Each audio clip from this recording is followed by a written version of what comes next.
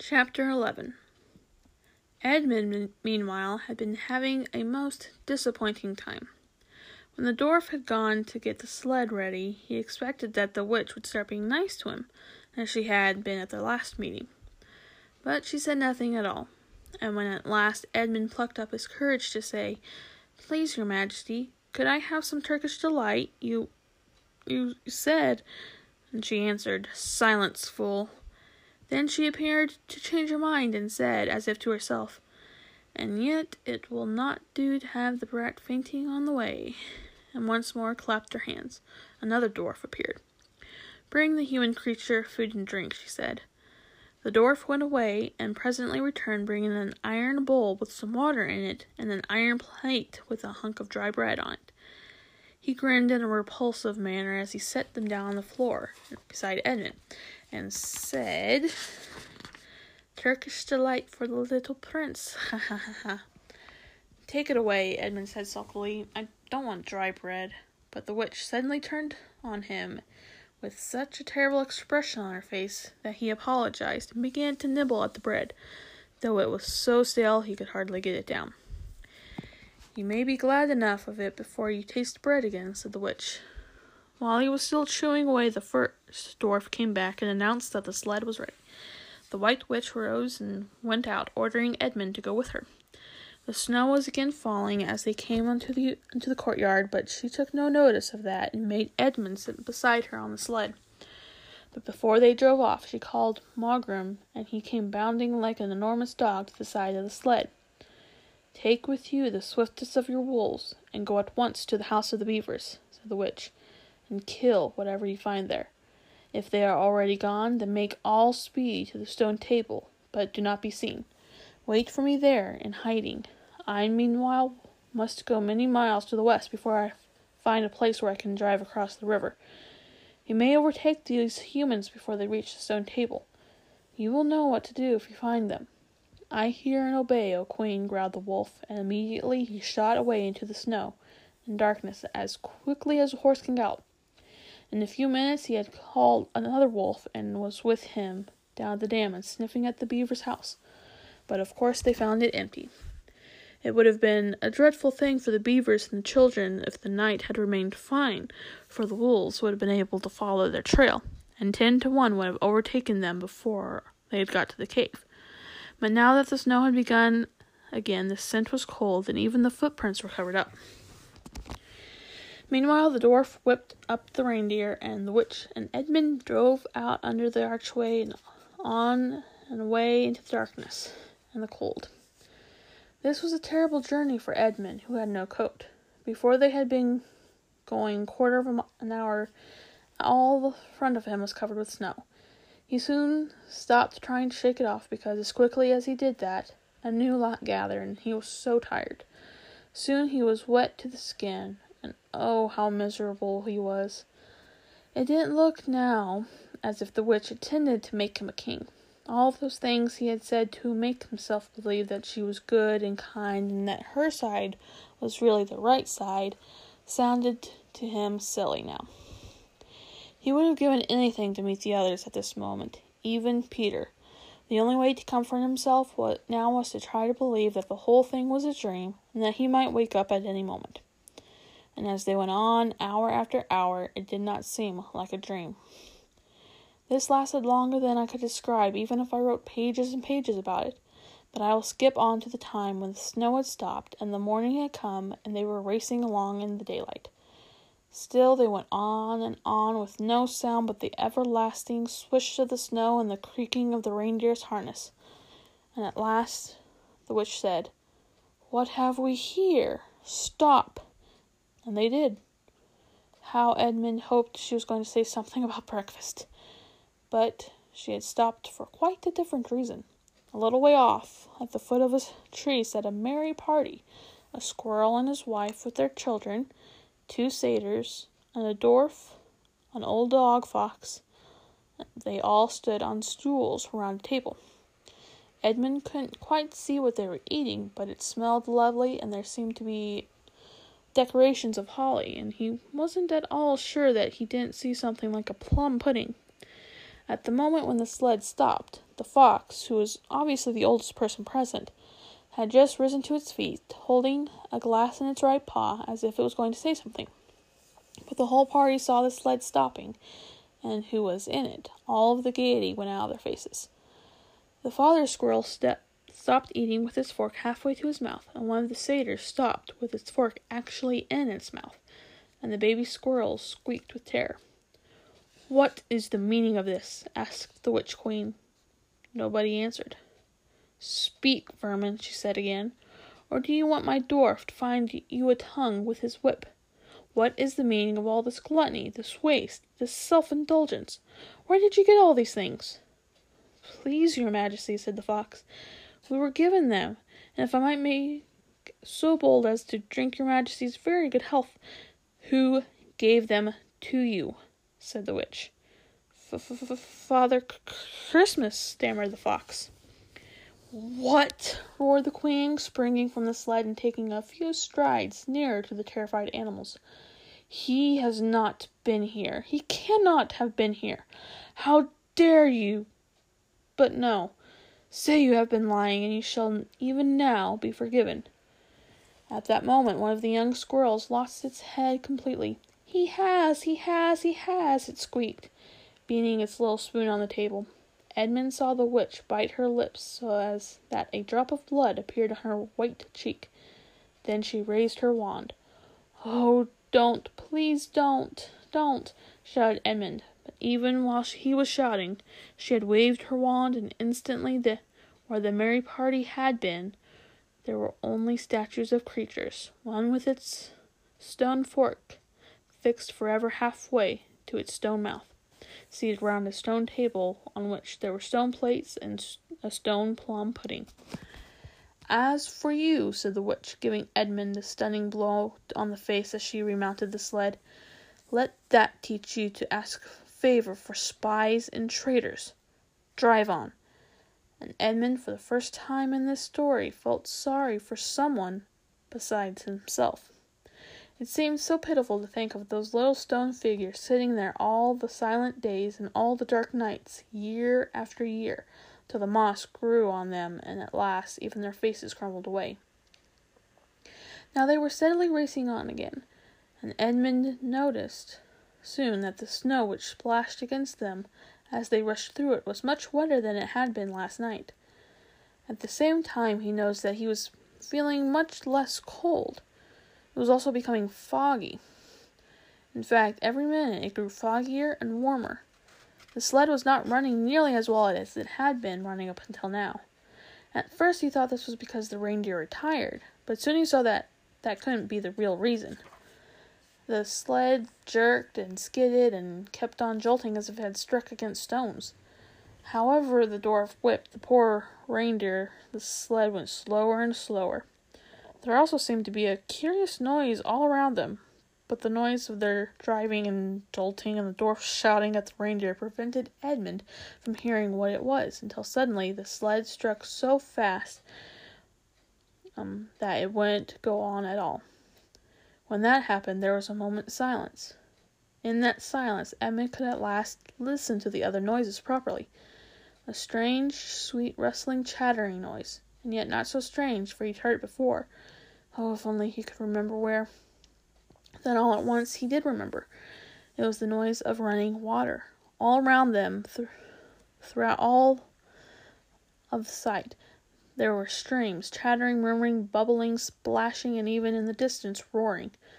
His heart gave a great leap, though he hardly knew why, when he realized that the frost was over. And much nearer there was a drip, drip, drip from the branches of all the trees. And then as he looked at one tree, he saw a great load of snow slide off it, and for the first time since he entered Narnia, he saw the dark green of a fir tree. But he hadn't time to listen or watch any longer, for the witch said, "Don't sit staring, fool, get out and help." And of course Edmund had to obey. He stepped out into the snow, but it was really only slush by now, and began helping the dwarf to get the sled out of the muddy hole it had gotten into. They got it out in the end, and by being very cruel to the reindeer, the dwarf managed to get it on the move again, and they drove a little bit farther. Now the snow was really melting in earnest, and patches of green grass were beginning to appear in every direction. Unless you've looked at a world of snow as long as Edmund had been looking at it, you will hardly be able to imagine what a relief those green patches were after the endless white.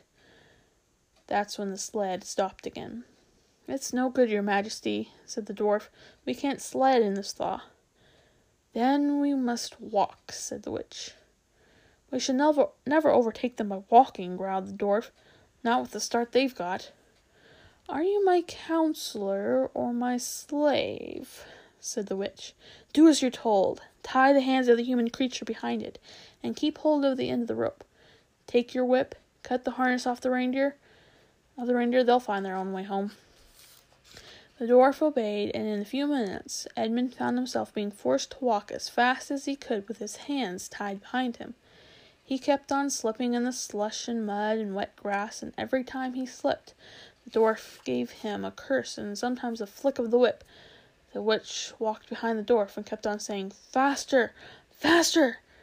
Every moment the patches of green grew bigger and the patches of snow grew smaller. Every moment more and more of the trees shook off their robes of snow.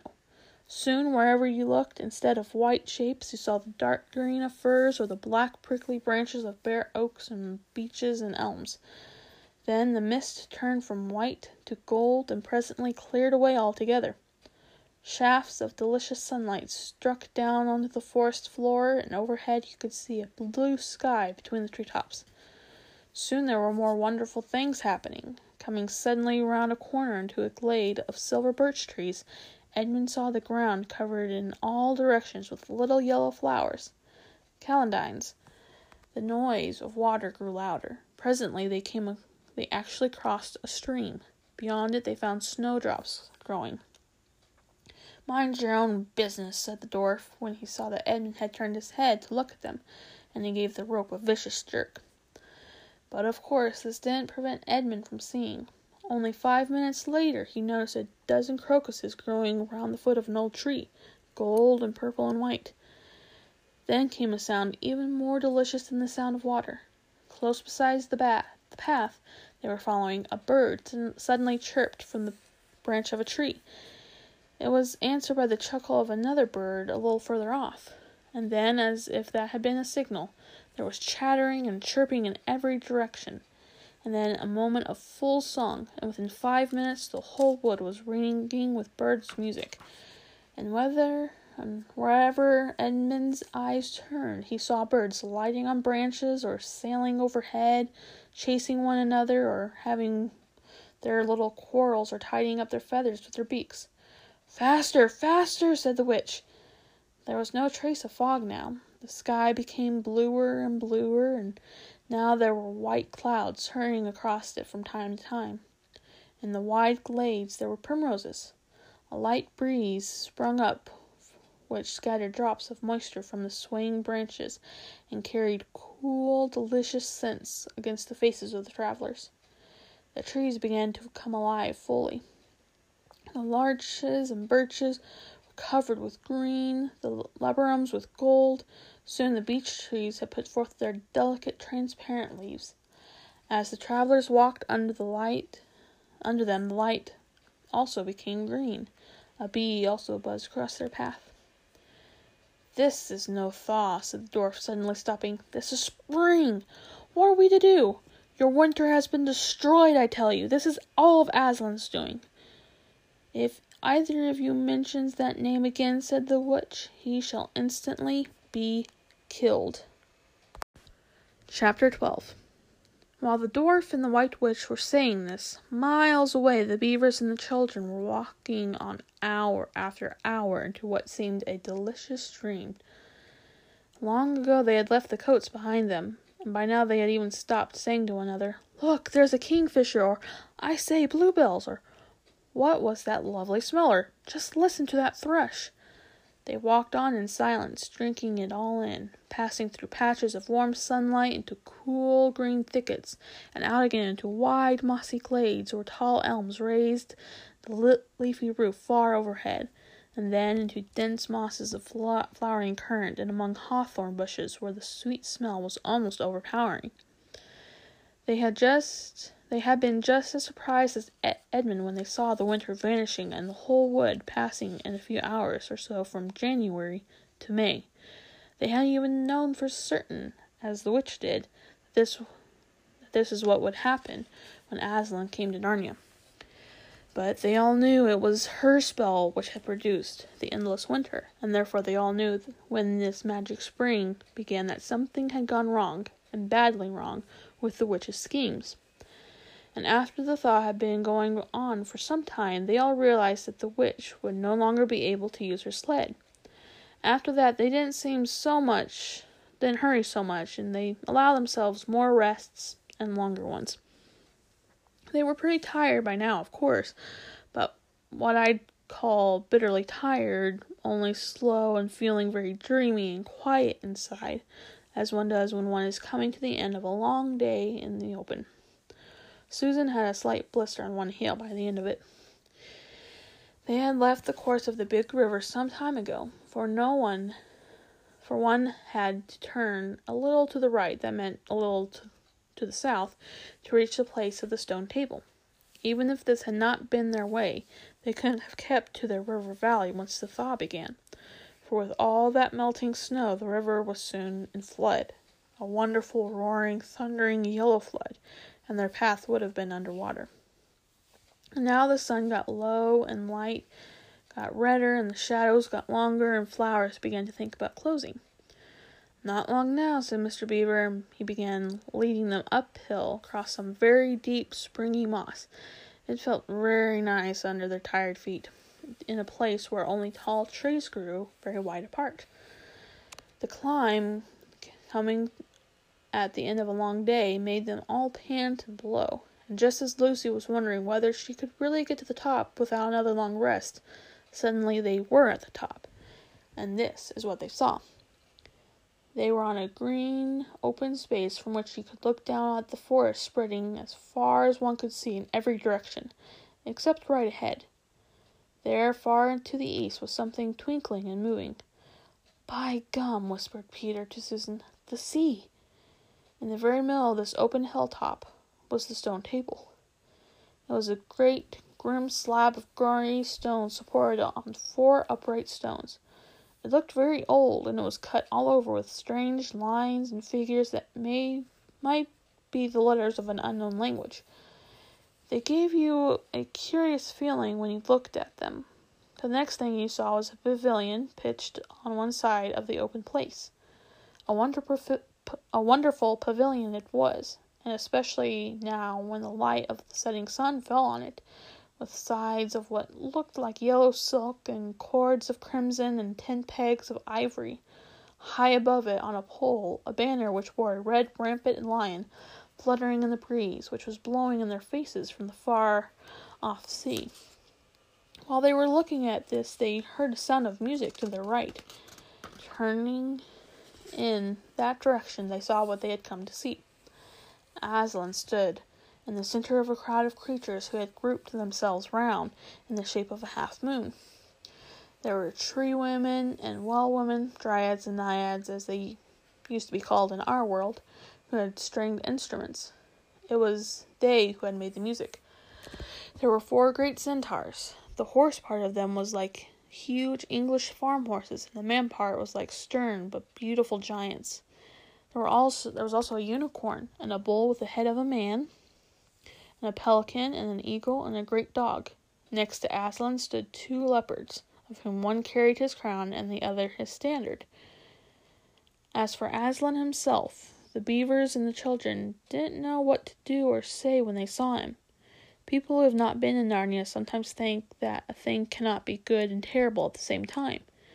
If the children had ever thought so, they were cured of it now, for when they tried to look at Aslan's face, they just caught a glimpse of the gold mane and the great royal, solemn, overwhelming eyes, and then they found that they couldn't look at him and went all trembly. "Go on," whispered Mr. Beaver. "No," whispered Peter. "You first." "No, sons of Adam before animals," whispered Mr. Beaver back again. "Susan," whispered Peter. "What about you? Ladies first." "No, you're the eldest," whispered Susan. And of course, the longer they went on doing this, the more awkward they felt. Then at last Peter realized that it was up to him.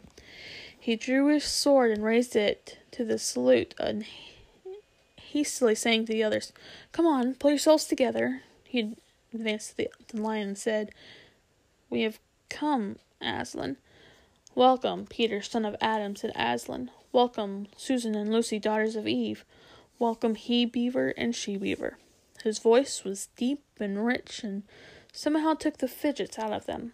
They now felt glad and quiet, and it didn't seem awkward to them to stand and say nothing. "But where is the fourth?" asked Aslan. He has tried to betray them and join the White Witch, oh Aslan," said Mr. Beaver. And then something made Peter add, "It was partly my fault, Aslan. I was angry with him. I think that helped him to go wrong."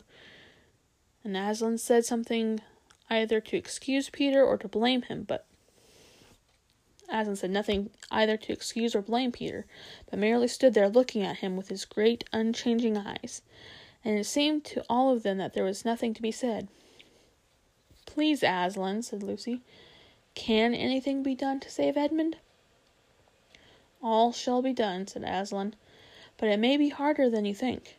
And then he was silent again for some time. Up to that moment, Lucy had been thinking how royal and strong and peaceful his face looked. Now it suddenly came into her head that he looked sad as well, but the next minute that expression was quite gone. The lion shook his mane and clapped his paws together. Terrible paws, thought Lucy, if he didn't know how to velvet them. And he said, "Meanwhile, let the feast be prepared. Ladies, take these daughters of Eve to the pavilion and minister to them." When the girls had gone, Aslan laid his paw, and though it was velveted, it was very heavy, on Peter's shoulder, and said, "Come, son of Adam, and I will show you a far-off sight of the castle where you are to be king." Peter, with his sword still drawn in his hand, went with the lion to the eastern edge of the hilltop. There a beautiful sight met their eyes. The sun was setting behind their backs.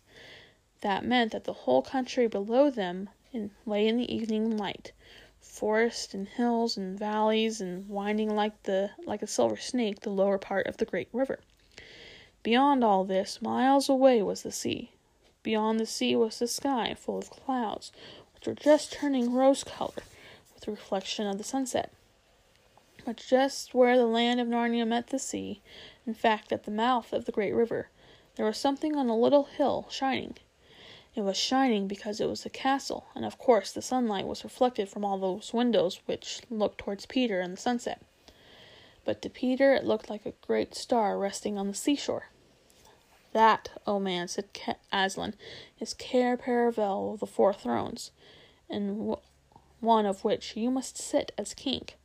I show it to you because you are the firstborn, and you will be high king over all the rest." Once more Peter said nothing, for at that moment a strange noise woke the silence suddenly. It was like a bugle, but richer. "It's your sister's horn," said Aslan to Peter in a low voice, so low that it was almost a purr. If it is not disrespectful to think of a lion purring, that is. For a moment Peter didn't understand. Then when he saw all the other creatures start forward, and heard Aslan say with a wave of his paw, "Back, let the prince win his spurs," he did understand, and set off running as hard as he could to the pavilion. And there he saw a dreadful sight. The naiads and dryads were scattering in every direction. Lucy was running towards him as fast as her short legs would carry her, and her face was as white as paper. Then he saw Susan make a dash for a tree and swing herself up, followed by a huge gray beast. At first Peter thought it was a bear. Then he saw that it looked like an Elastian, though it was far too big to be a dog. Then he realized that it was a wolf standing on its hind legs with its front paws against the tree trunk, snapping and snarling. All the hair on its back stood up on end. Susan had not been able to get higher than the second big branch. One of her legs hung down so that her foot was only an inch or two above the snapping teeth. Peter wondered why she did not get higher, or at least take a better grip. Then he realized that she was just about to faint, and if she fainted, she would fall off. Peter did not feel very brave, and indeed he felt he was going to be sick. But that made no difference to what he had to do. He rushed straight up to the monster and aimed a slash of his sword at its side. That stroke never reached the wolf. Quick as lightning, it had turned around, its eyes flaming, and its mouth wide open in a howl of anger. If it had not been so angry that it simply had to howl, it would have got him by the throat at once. As it was, though all this happened too quickly for Peter to really think about it, he had just time to duck down and plunge his sword as hard as he could between the brute's forelegs into its heart. Then came a horrible, confused moment like something in a nightmare. He was tugging and pulling, and the wolf seemed neither alive nor dead, and its bared teeth knocked against his forehead, and everything was blood and heat and hair. A moment later he found that the monster lay dead, and he had drawn his sword out of it and was straightening his back and rubbing the sweat off of his face and out of his eyes. He felt tired all over. Then, after a bit, Susan came down. She and Peter felt pretty shaky when they met, and I won't say there wasn't kissing and crying on both sides. But in Narnia, no one thinks any the worse of you for that. "Quick, quick," shouted the voice of Aslan. "Centaurs, eagles, I see another wolf in the thicket. There, behind you. He has just darted away. After him, all of you. He will be going to his mistress. Now is your chance to find the witch and rescue the fourth son of Adam." Instantly, with the thunder of hooves and beating of wings, a dozen or so of the swiftest creatures disappeared into the gathering darkness. Peter, still out of breath, turned and saw Aslan close at hand. "You have forgotten to clean your sword," Aslan said. That was true. Peter blushed when he looked at the bright blade and saw that it was smeared with the wolf's hair and blood. He stooped down and wiped it clean in the grass, and then wiped it quite dry on his coat. "Hand it to me and kneel, son of Adam," said Aslan. And when Peter had done so, he struck him with the flat of the blade and said, "Rise, Sir Peter Wolfsbane. Whatever happens, never forget to wipe your sword."